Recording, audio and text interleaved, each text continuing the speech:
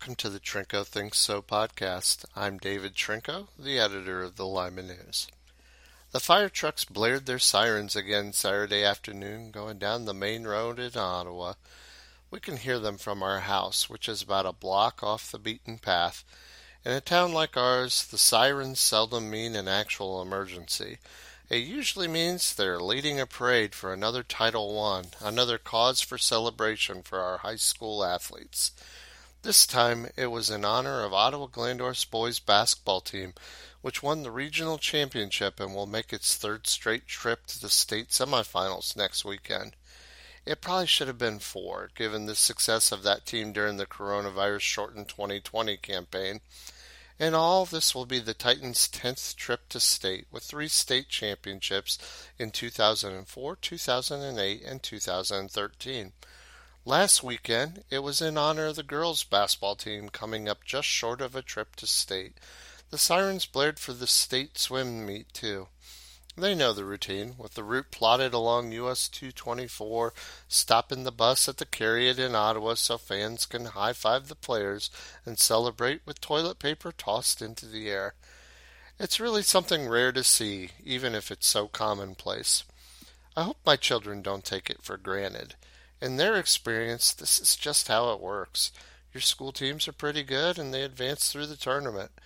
It's a scene played out throughout the region.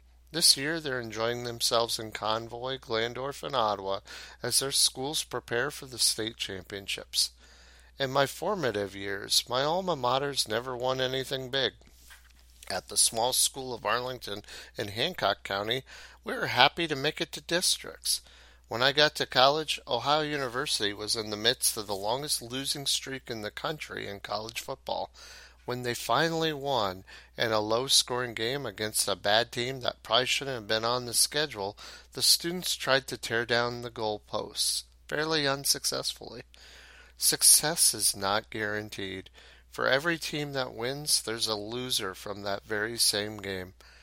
I've always said I learned a lot more from the losses in my life than the wins, but those might be the consoling words uttered by someone on the losing end a lot. That makes me appreciate these moments even more. I ended up in Ottawa thanks to the Lima News.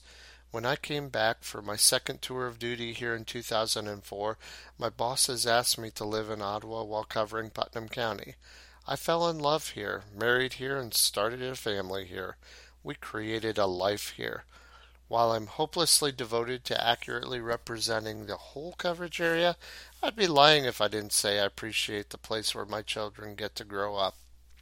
Those sirens as the bus returns to town aren't in recognition of just one day's work. They recognize all the hard work throughout the season. They recognize all the hard work in the off-season. They recognize a commitment to excellence and the willingness to do what's necessary to achieve it. Their community appreciates it. Their success brings us closer together. You just don't high-five people as you're walking down the street, even in a small town.